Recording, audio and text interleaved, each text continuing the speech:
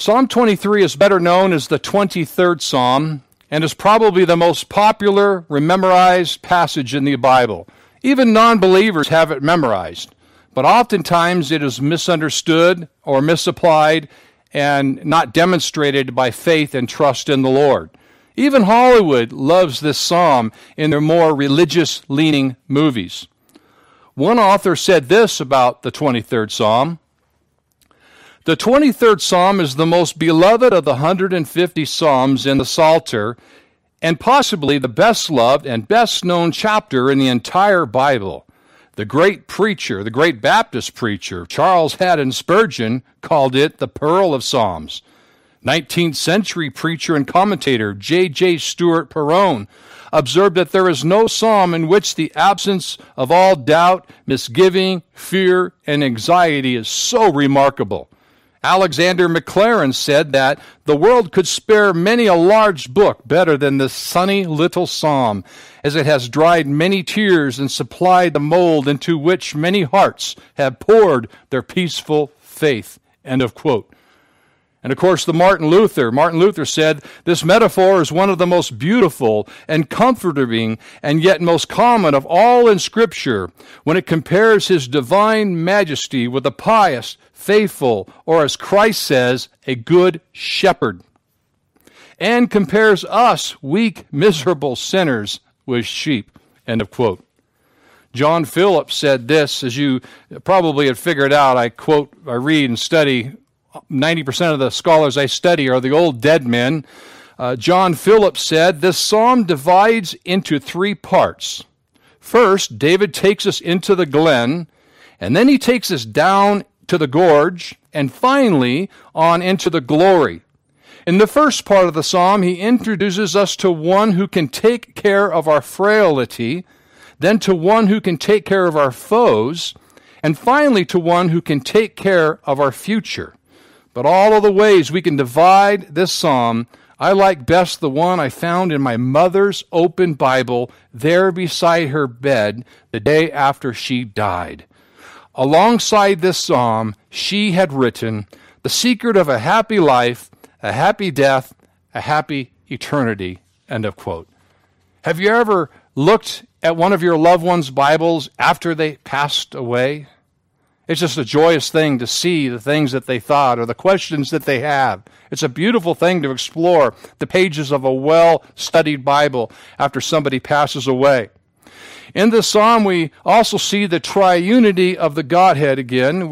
We also see a God who saves, a God who restores, who leads, who protects, who disciplines, and who protects and secures his sheep, or his sheeple, or his bride of Christ, the church.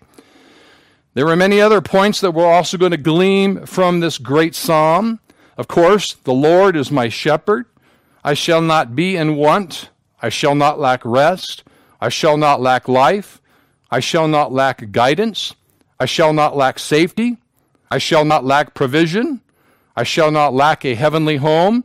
And we're also going to talk about wolves, sheep, and sheepdogs. Nonetheless, all throughout this psalm, this goes without saying, that we must trust in the Lord through all of this. We must put this psalm to practice by faith.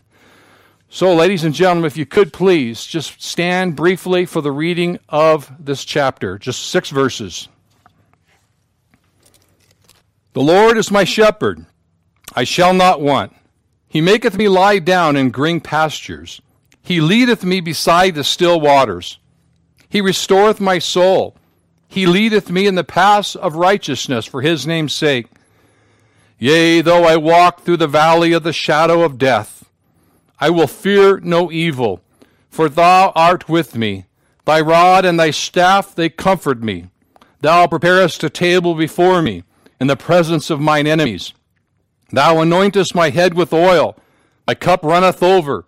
Surely goodness and mercy shall follow me all the days of my life, and I shall dwell in the house of the Lord forever. Amen." Please be seated. Now we will begin an exposition of these 6 verses. First, in verse 1, it says, of course, "The Lord is my shepherd." If ever a psalm could stand on one single partial line or one single partial verse, this is it. This is the one. The Lord is my shepherd. Church is over. We can now go home. The Lord is my shepherd.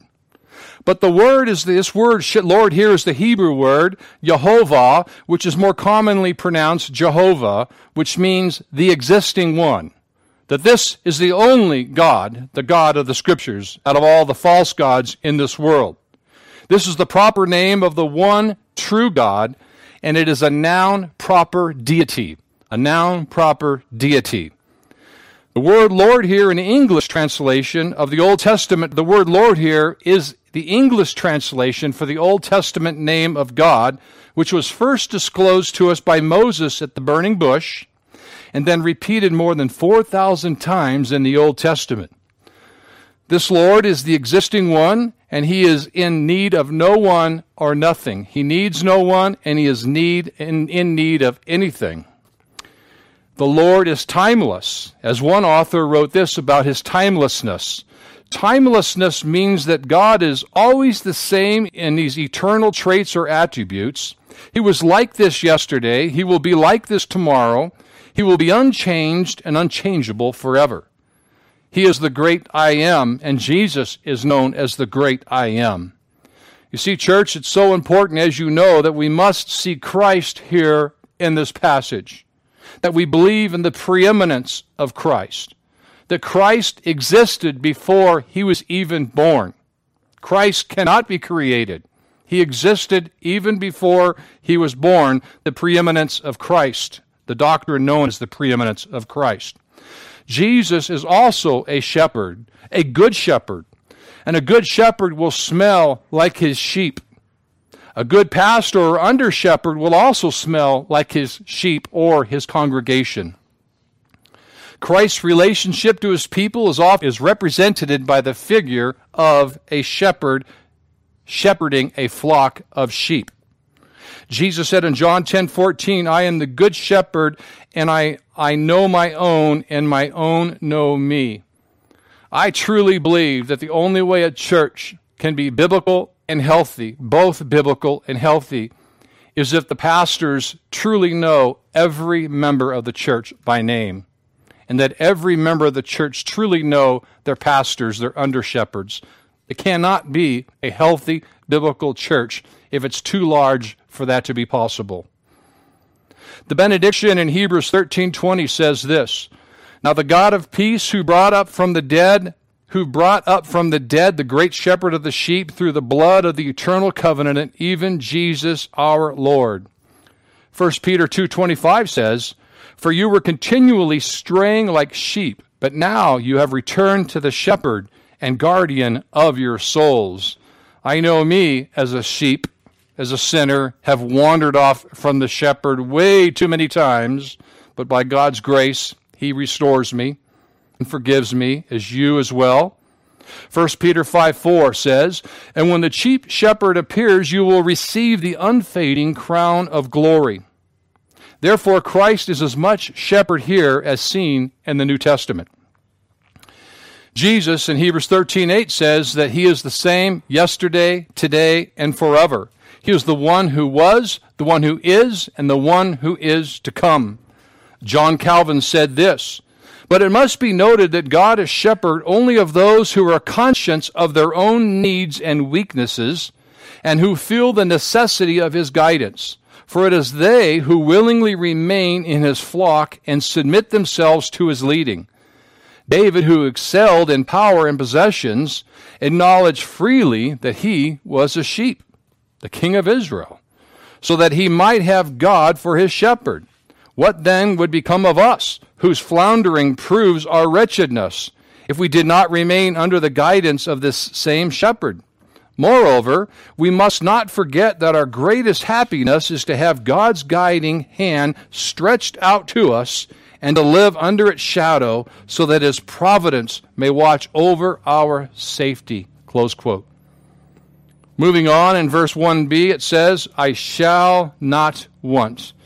God's people, God's Christians shall lack nothing, but a sheep without a shepherd lacks everything. Next, moving on, is I shall not lack rest. Verse 2. He maketh me lie down in green pastures. He leadeth me beside the still waters. These green pastures are pastures of tender grass.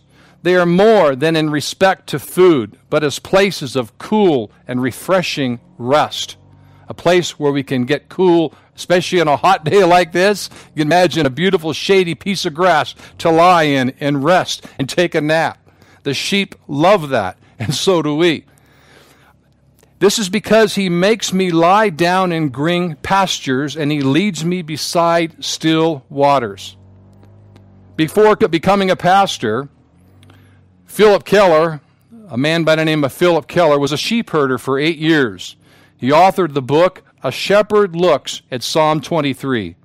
He writes that sheep do not lie down easily. He said this in his book. In fact, it is almost impossible for them to be made to lie down unless 4 requirements are made. Owing to their timidity, they refuse to lie down unless they are free of all fear. Because of the social behavior within a flock, sheep will not lie down unless they are free from friction with others of their kind. If tormented by flies or parasites or sheep, they will not lie down. Only when free of these pests can a sheep relax. Lastly, sheep will not lie down as long as they feel in need of finding food. They must be free from hunger. Close quote. I can imagine how difficult it would be to herd a flock of sheep and keep them healthy and protect them and love them and guide them. To be content, sheep must be free from fear, friction, famine, and flies. And so similarly, Christians must rest and trust in Christ, our good shepherd, to keep us from foes and protect us from famine. Are we resting in Christ? Do we have the faith to know that Jesus Christ is our perfect provider no matter what, especially with all the chaos going in this world? Many do not sleep well because they do not have this peace in Christ, and they don't trust him as they should. That's truly, really a reason why many people lack sleep. And there's an old saying, just count the sheep, and it'll put you to sleep. Well, it's also a better saying, it's more biblical. It says, talk to the shepherd. Pray, and pray yourself to sleep. Jesus said in Matthew 11:28, come to all you who are weary and burdened, and I will give you rest. Before his crucifixion, he told his disciples in John 14:27, peace I leave with you, my peace I give you, I do not give to you as the world gives. Do not let your hearts be troubled, and do not be afraid. In verse 2b, he says, he leadeth me beside still waters. A sheep herder will come across 3 types of waters. The first are boisterous streams, rough, dangerous waters. The second one is stagnant, offensive pools where bugs and mosquitoes and larvae and bacteria can grow. And the third are these still waters. These still waters here in this verse literally means waters of stillness, good quality, healthy drinking water that you can lavish upon while you're lying down by the green pastures. He leadeth me beside the waters of stillness. These still waters provide a healthy, refreshing resource for the sheep. Next, this is what our Lord does for us, folks. Isn't this amazing? And of course, here on our natural life, we have all these wonderful things that he's given us. But for an eternity, studying what heaven will look like, for what he allows us to know what it will look like in the book of Revelation is absolutely amazing, that we will be there in his majesty, in his creation, in a new heaven. Next is, I shall not lack life. He said in verse 3, he restoreth my soul. He leadeth me in the paths of righteousness for his name's sake. In verse 3a, he restoreth my soul.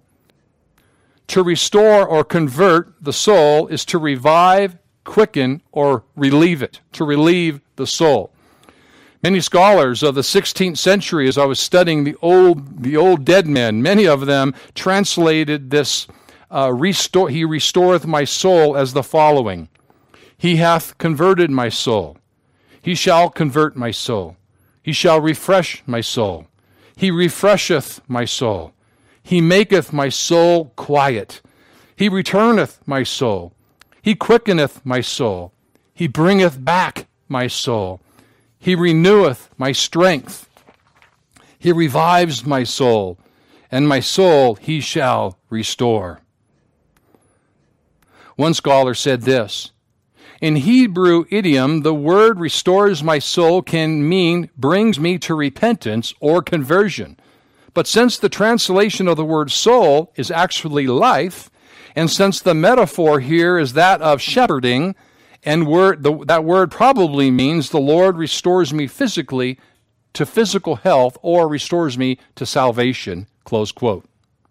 In 1991, the Lord converted my heart. He quickened my heart. He saved a wretch like me. Several of us here have our own bad heart stories. Brother Robin calls it the cardiac club. I hope the rest of you that don't belong to it don't someday join it, but you might, God willing. But there's only one who can restore or convert our hearts or our souls, spiritually speaking, and that is the Lord, our great physician, our good shepherd, Jesus Christ. Because God chooses his elect, Christ redeems us from his sins, he then justifies us before the Father, and then the Holy Spirit quickens, converts, and regenerates that heart. And we have a new heart, a saved soul. Philip Keller, the former sheep herder, explains this. He explained that there's a term called casting a sheep, to cast down or to cast a sheep. Very complex here. I actually never knew this until I read this, what he said about sheep. I'm sure you've read a lot of stories about sheep, but this actually kind of reminds me of me trying to take a nap. And here is what he said, and I quote, this is what he experienced, a professional, what he experienced with his sheep. A heavy, fat, or long-fleeced sheep will lie down comfortably in some little hollow or depression in the ground. It may roll on its side slightly to stretch out or relax. Suddenly, the center of gravity in the body shifts so that it turns on its back far enough that the feet no longer touch the ground. It may feel a sense of panic and start to paw frantically. Frequently, this also makes things even worse. It rolls over even further. Now it is quite impossible for it to regain its feet. Sounds like a turtle. In this position, gases build up in the body, cutting off circulation to the legs. And often, it is only a matter of few hours before the sheep dies. The only one who can restore the sheep to health is the shepherd. Close quote. David was a shepherd. David wrote this psalm. This is a picture of God, Christ, of what the Lord does for his sheep, how he protects us, how he nurtures us, how he chastens us, how he loves us, how he saves us.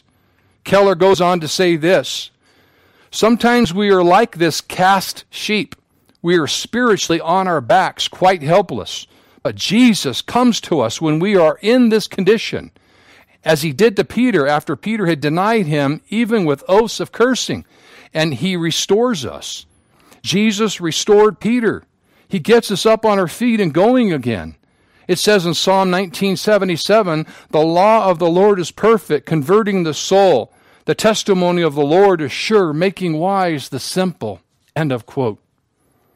Lamentations 1:11 says, all her people sigh, they seek bread, they have given their valuables and food to restore life. See, O Lord, and consider, for I am scorned.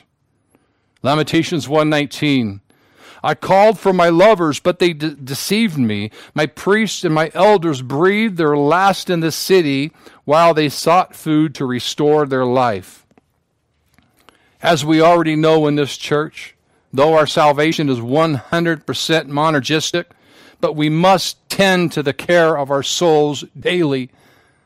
Christians, that is so important, that we tend to the souls, the care and the condition of our souls daily. And how do we accomplish this? Well, here's the start. through the study of God's Word, not just reading God's Word, by laboring and studying God's Word daily through prayer, biblical discipleship, biblical fellowship. We must chew on and digest God's Word, chew on it and digest it just like the sheep chew and digest the pastures that they're grazing upon. Every time I've ever talked to a Christian that lacked faith or that walked in sin more than he was repenting, I've always asked them, and the answer was always the same. Their prayer life is bad, and they're not reading God's Word. They're not studying God's Word. That's always the number one problem that I see. And it's the number one problem in this sinner's life when I'm not walking as I should, that I'm not in God's Word as I should. Next is, I shall not lack guidance. In verse 3b, he said, He leadeth me in the paths of righteousness for His name's sake. Sheep are probably the most stupid animals. We've all heard that. That's why they need a shepherd. That's why they need to be continually, constantly led and fed. They'll die without a shepherd. They will often wander off, and the shepherd has to bring them back to the fold, oftentimes putting the other sheep in danger while they're chasing the other sheep. A shepherd has to continually guide or redirect them from field to field while keeping them near an abundant supply of water and food.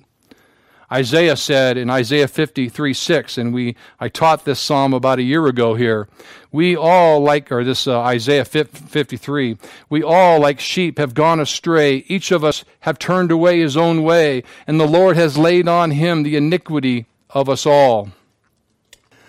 The sheep must be led through the paths of safety. There's going to be dangers. Sometimes the sheep have to cross some dangers to get to safety, but the shepherd's job is to protect them from those threats. David here also speaks of the paths of righteousness. The Bible says that there is no one righteous, no, not even one, and that He requires a standard of perfection, righteousness, and holiness for us to enter heaven. Imagine that. God requires perfection, holiness, and righteousness for us to be admitted into heaven. Problem is, none of us are holy, none of us are perfect, and none of us are righteous. How do we accomplish this? Again, through Christ, the Good Shepherd. We get His holiness, His righteousness, His perfection, as He stands before the Father and says, let them in because of me, because of everything that Christ did upon that cross. So this righteousness can only come from Christ, the Good Shepherd that David, the psalmist, is speaking of. But we as a converted people, we are imputed with His righteousness, and we are led through His paths of righteousness throughout our Christian walk as directed by God. And why do we do this? It says right here, because it is pleasing to Him. We don't do it for ourselves. We do it because it is pleasing for Him. We do it for the glory of God.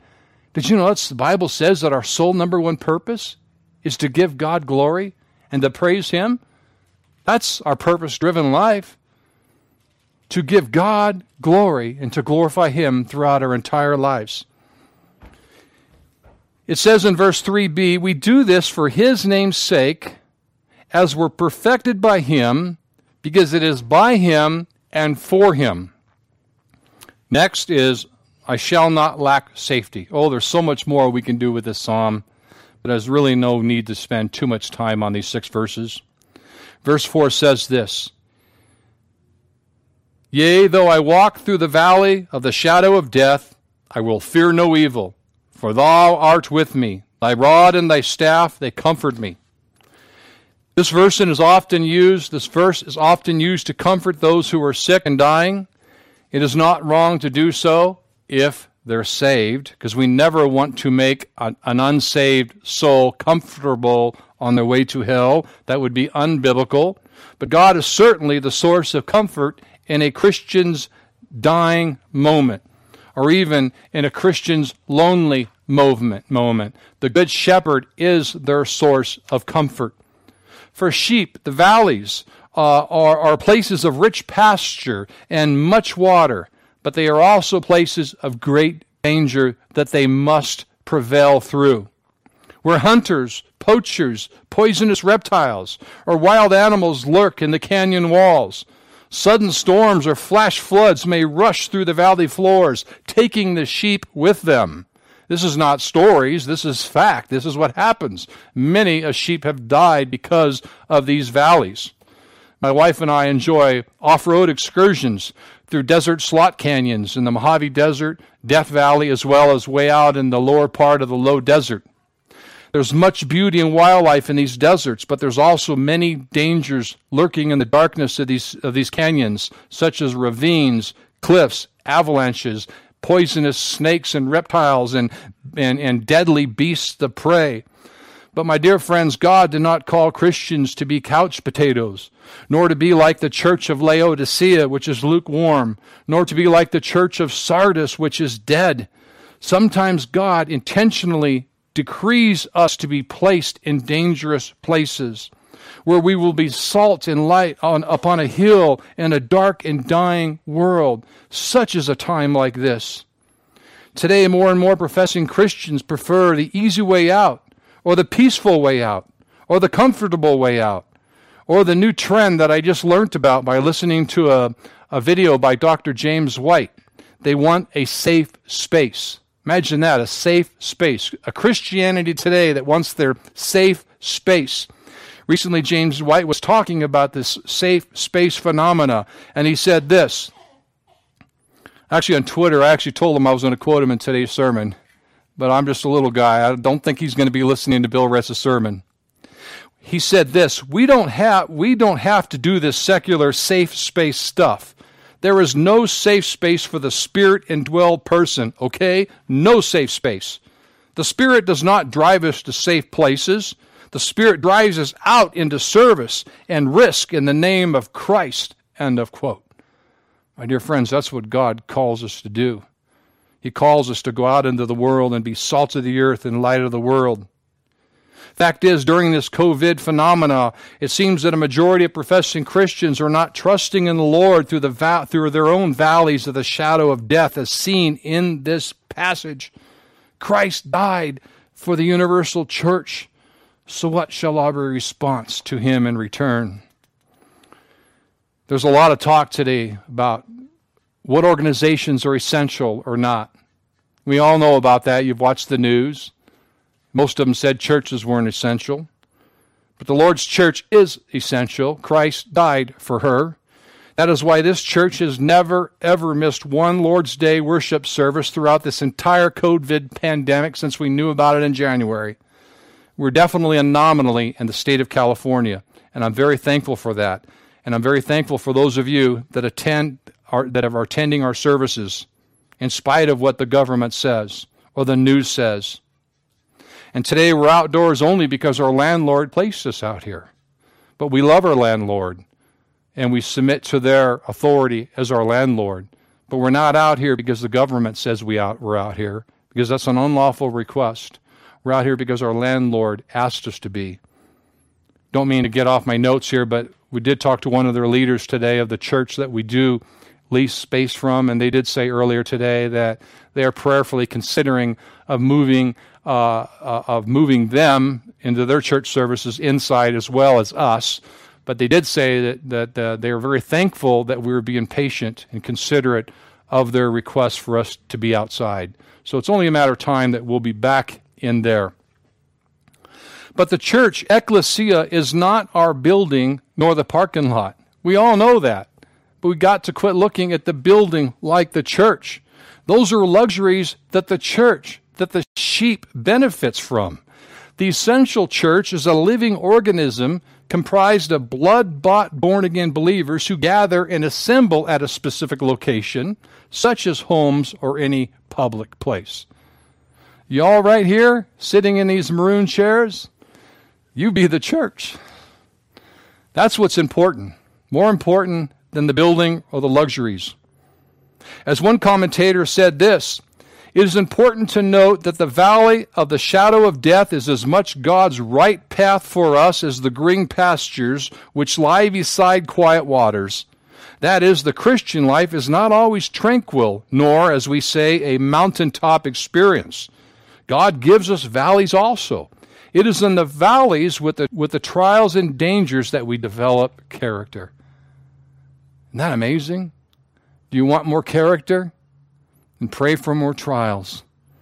It says in Romans 5, and not only so, but we glory in tribulations also. We glory in tribulations also, knowing that tribulation worketh patience, and patience experience, and experience hope.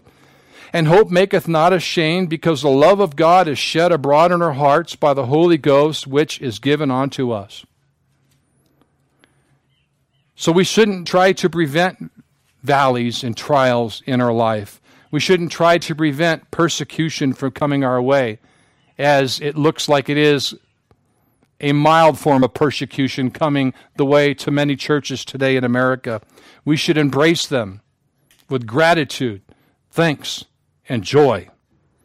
It says in James 1, 2 through 6, my brethren, count it all joy when you fall into various trials, knowing that the testing of your faith produces patience. But let patience have its perfect work, that you may be perfect and complete, lacking nothing.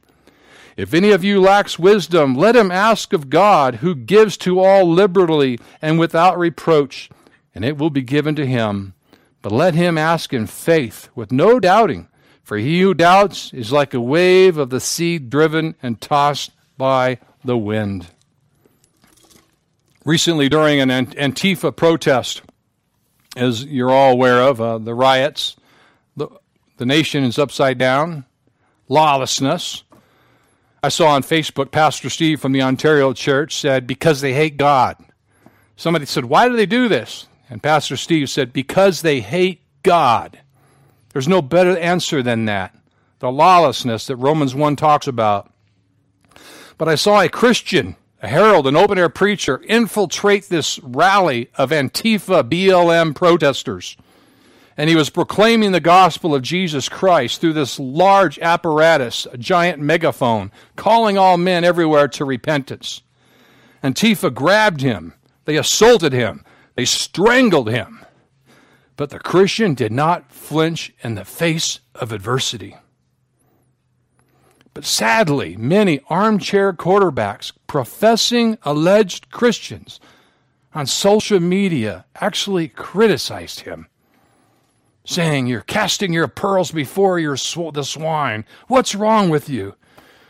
My dear church, we cannot know who the swine is and who the swine is not unless we at first try. We will not know who the swine is unless we try.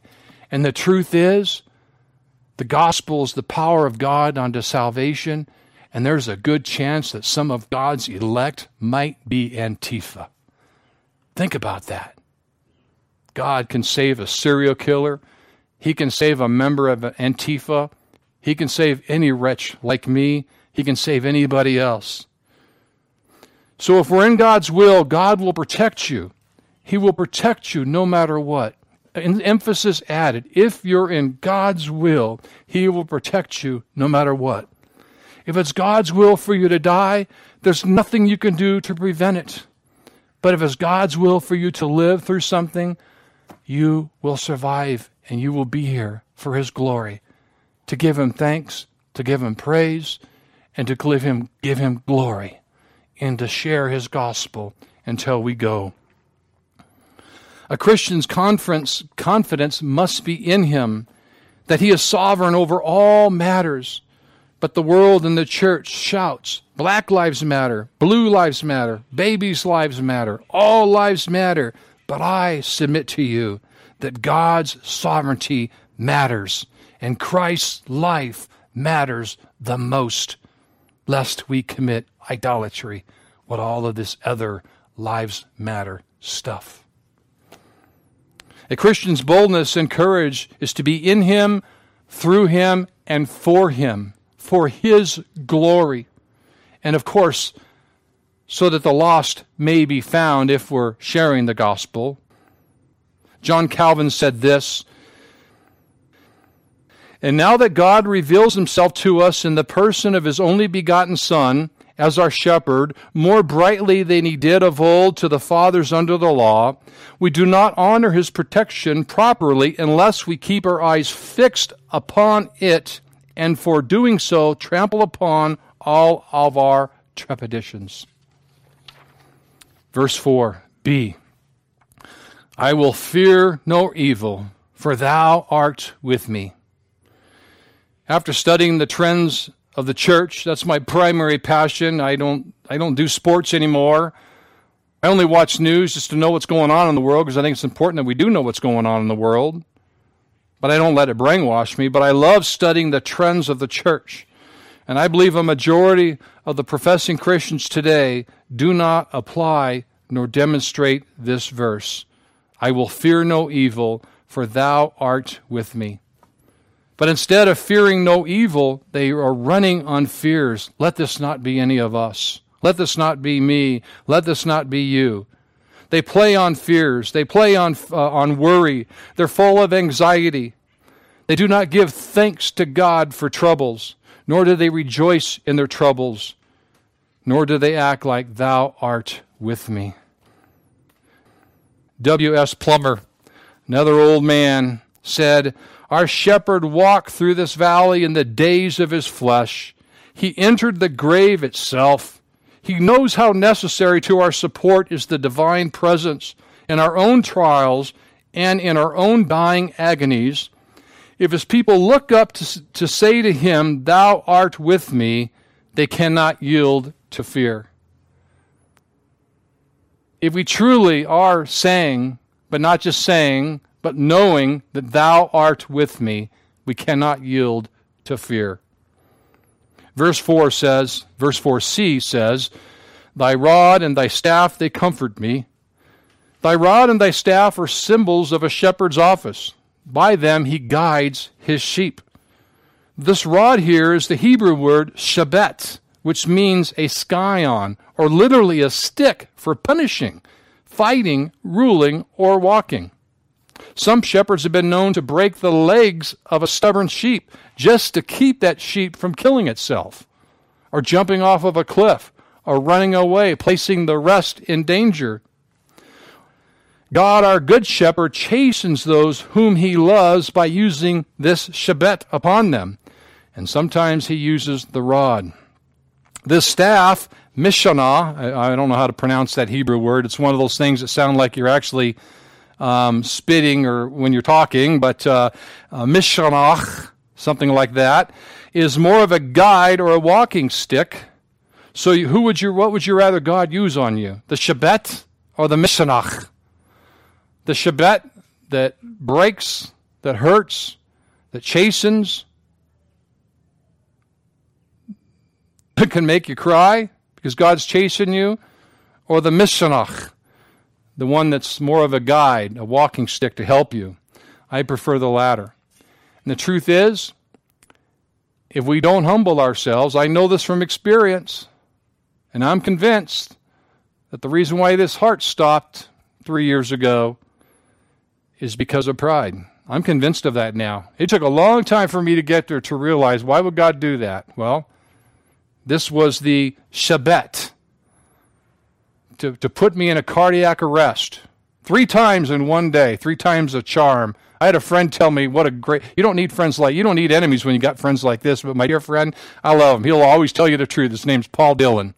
And Paul said, well, Bill, 3 times in one day, looks like you got one for the Father, one for the Son, and one for the Holy Spirit. I go, thanks, Paul. I really needed that. But you know what? God will humble us if we do not humble ourselves before him. And he'll use the shabbat on us. Hopefully it would only have to be the mishanach.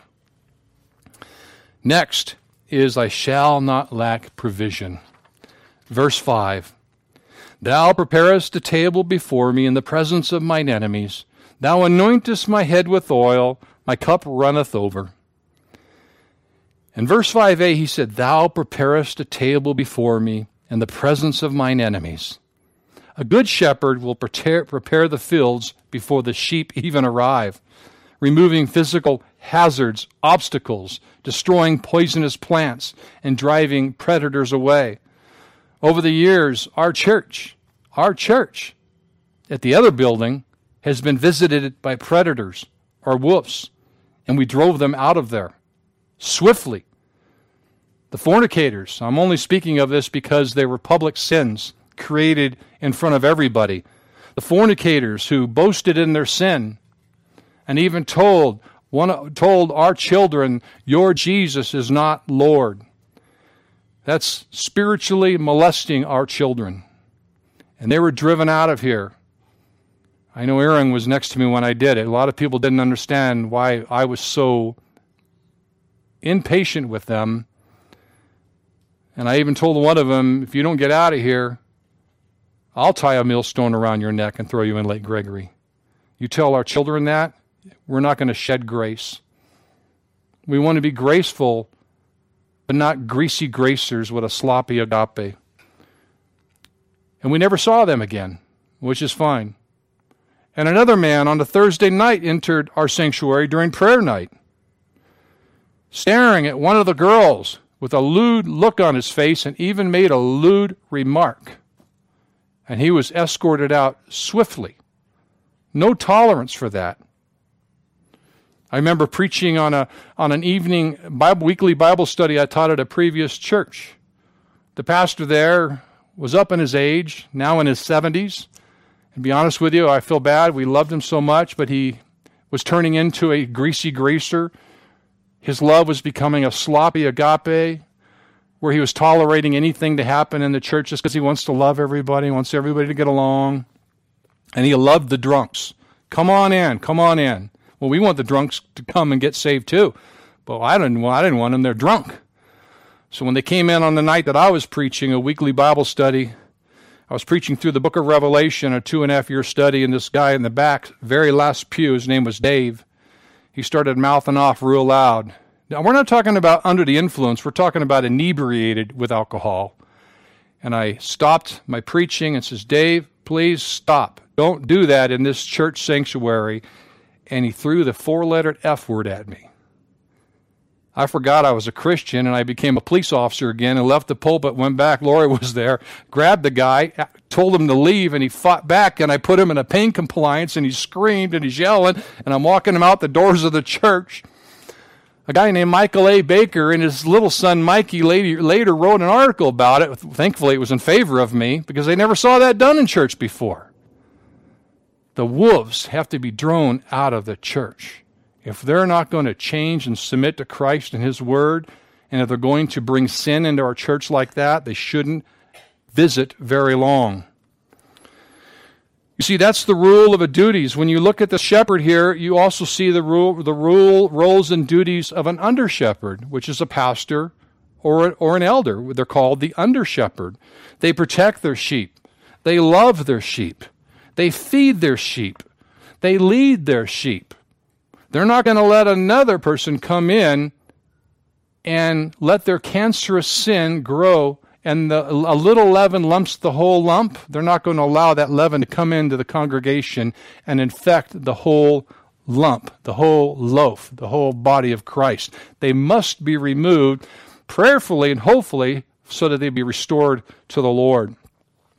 That is what the Lord, our good shepherd here, will do to protect his sheep. And I'm going to talk about sheepdogs. This is something that's really not a word in Psalm. I'm not adding to the text, but I think it's important because when you talk about the relationship between a shepherd and a sheep, you know that there's wolves. Well, there's also something that's called a sheepdog. I'm a firm believer that every local church needs a sheepdog.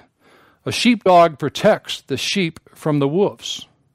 Just like that pastor at that other church. He didn't have an ounce of sheepdog in him. He was too nice. Though I don't endorse this man's doctrine, he's an Arminian, but I've sat under formal training under him as a police officer, and my wife and I have actually gone to conferences and sat under his teachings later after law enforcement. But Lieutenant Colonel Dave Grossman, he coined the word killology, which is the psychological study of killing.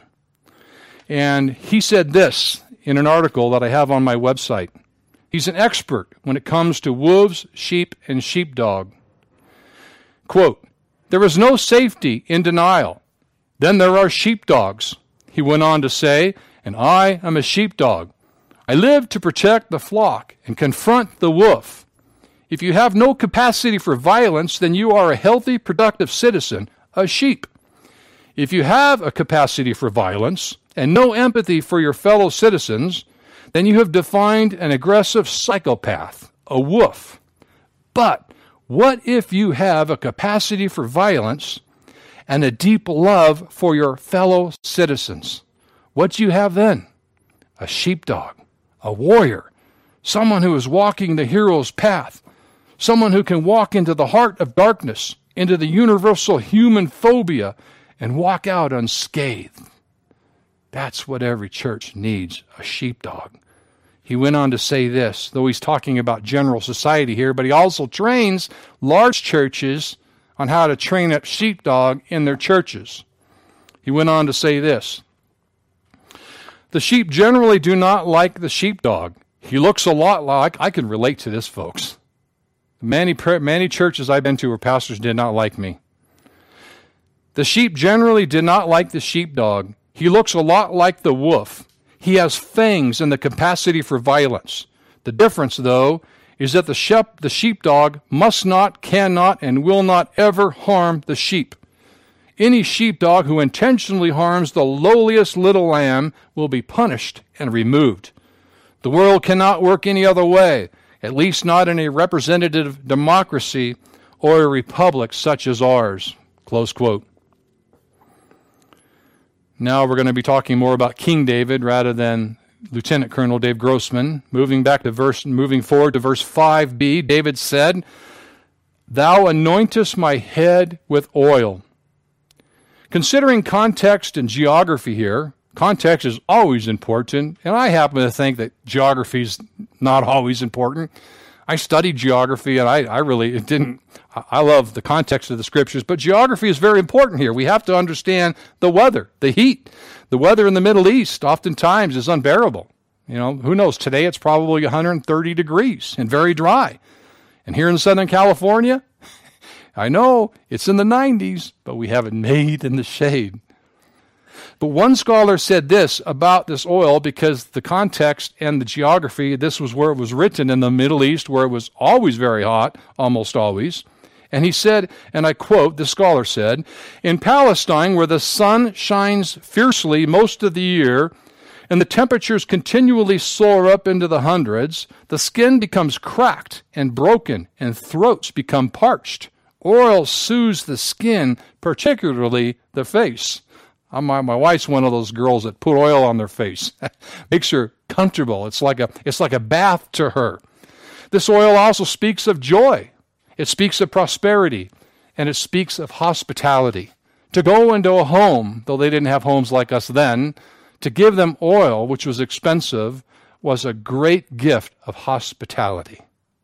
T.C. Barth said this of the oil: "In the East, no entertainment could be without this, and it served, as elsewhere a bath does, for bodily refreshment. Here, however, it is naturally to be understood of the spiritual oil of gladness." It had a spiritual significance to it. And that's why before some of the gifts, some of the signs and wonders gifts ceased to exist, oil was an important part of anointing people that were sick with oil, because oil then was a significant part of the spirituality of the healing process. Verse 5c says, "My cup runneth over." Our cups runneth over, don't they? Amen? God prepares and fills the cup, which represents abundance for his people, for his sheeple, for his church. Though the Lord our God does have a rod and a staff that he warned us about, and sometimes he shows to us, and sometimes he's probably had to use on me more than you, he also has an abundance, an overabundance of love for his sheep as he provides for his people. Our good shepherd rolls over us, and he feeds us. And now in the last verse, we will see a major spiritual blessing. Next is, "I shall not lack a heavenly home." Verse 6, "Surely goodness and mercy shall follow me all the days of my life, and I will dwell in the house of the Lord forever. Jesus said in John 14, you've heard this at many funerals, in my Father's house are many mansions. If it were not so, I would have told you so. I go to prepare a place for you, and if I go and prepare a place for you, I will come again and receive you unto myself, that where I am, there ye may be also. Church, believing in God's word, believing in this psalm, and even understanding it is not enough. We must demonstrate it by faith. We must apply it by faith. We must continually repent towards God while trusting in Christ and not living in fear. The Bible says in Proverbs, fear of the man is the snare of the devil. You want to have your joy robbed? Fear something other than God, and your joy will be robbed. It's a snare of the devil, though we all have fears in our life. John Calvin said this of this text, application and demonstration. John Calvin, it is of little use to talk of the stability of God's purpose if we do not relate it to ourselves. Therefore, the prophet declares that those whom God takes under his guardianship and blessed because God's purpose is not hidden from them, for it is seen in action in the safety of the church.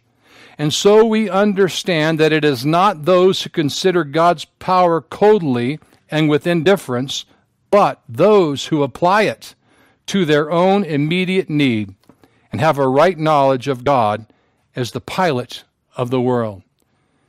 It only works if we apply it to our needs, our immediate needs, and have a right knowledge of God as the pilot of this world. Father, we thank you, Lord, for this psalm. We thank you for the other 149 psalms. We thank you for all 66 books of the Bible. We know that it is without error, inerrant, sufficient, and infallible. We thank you so much, Lord. We pray that now as we partake in the communion, as well as various other means of grace here within this church, that we will continually worship you and exalt Christ while doing so. In Jesus' name, amen.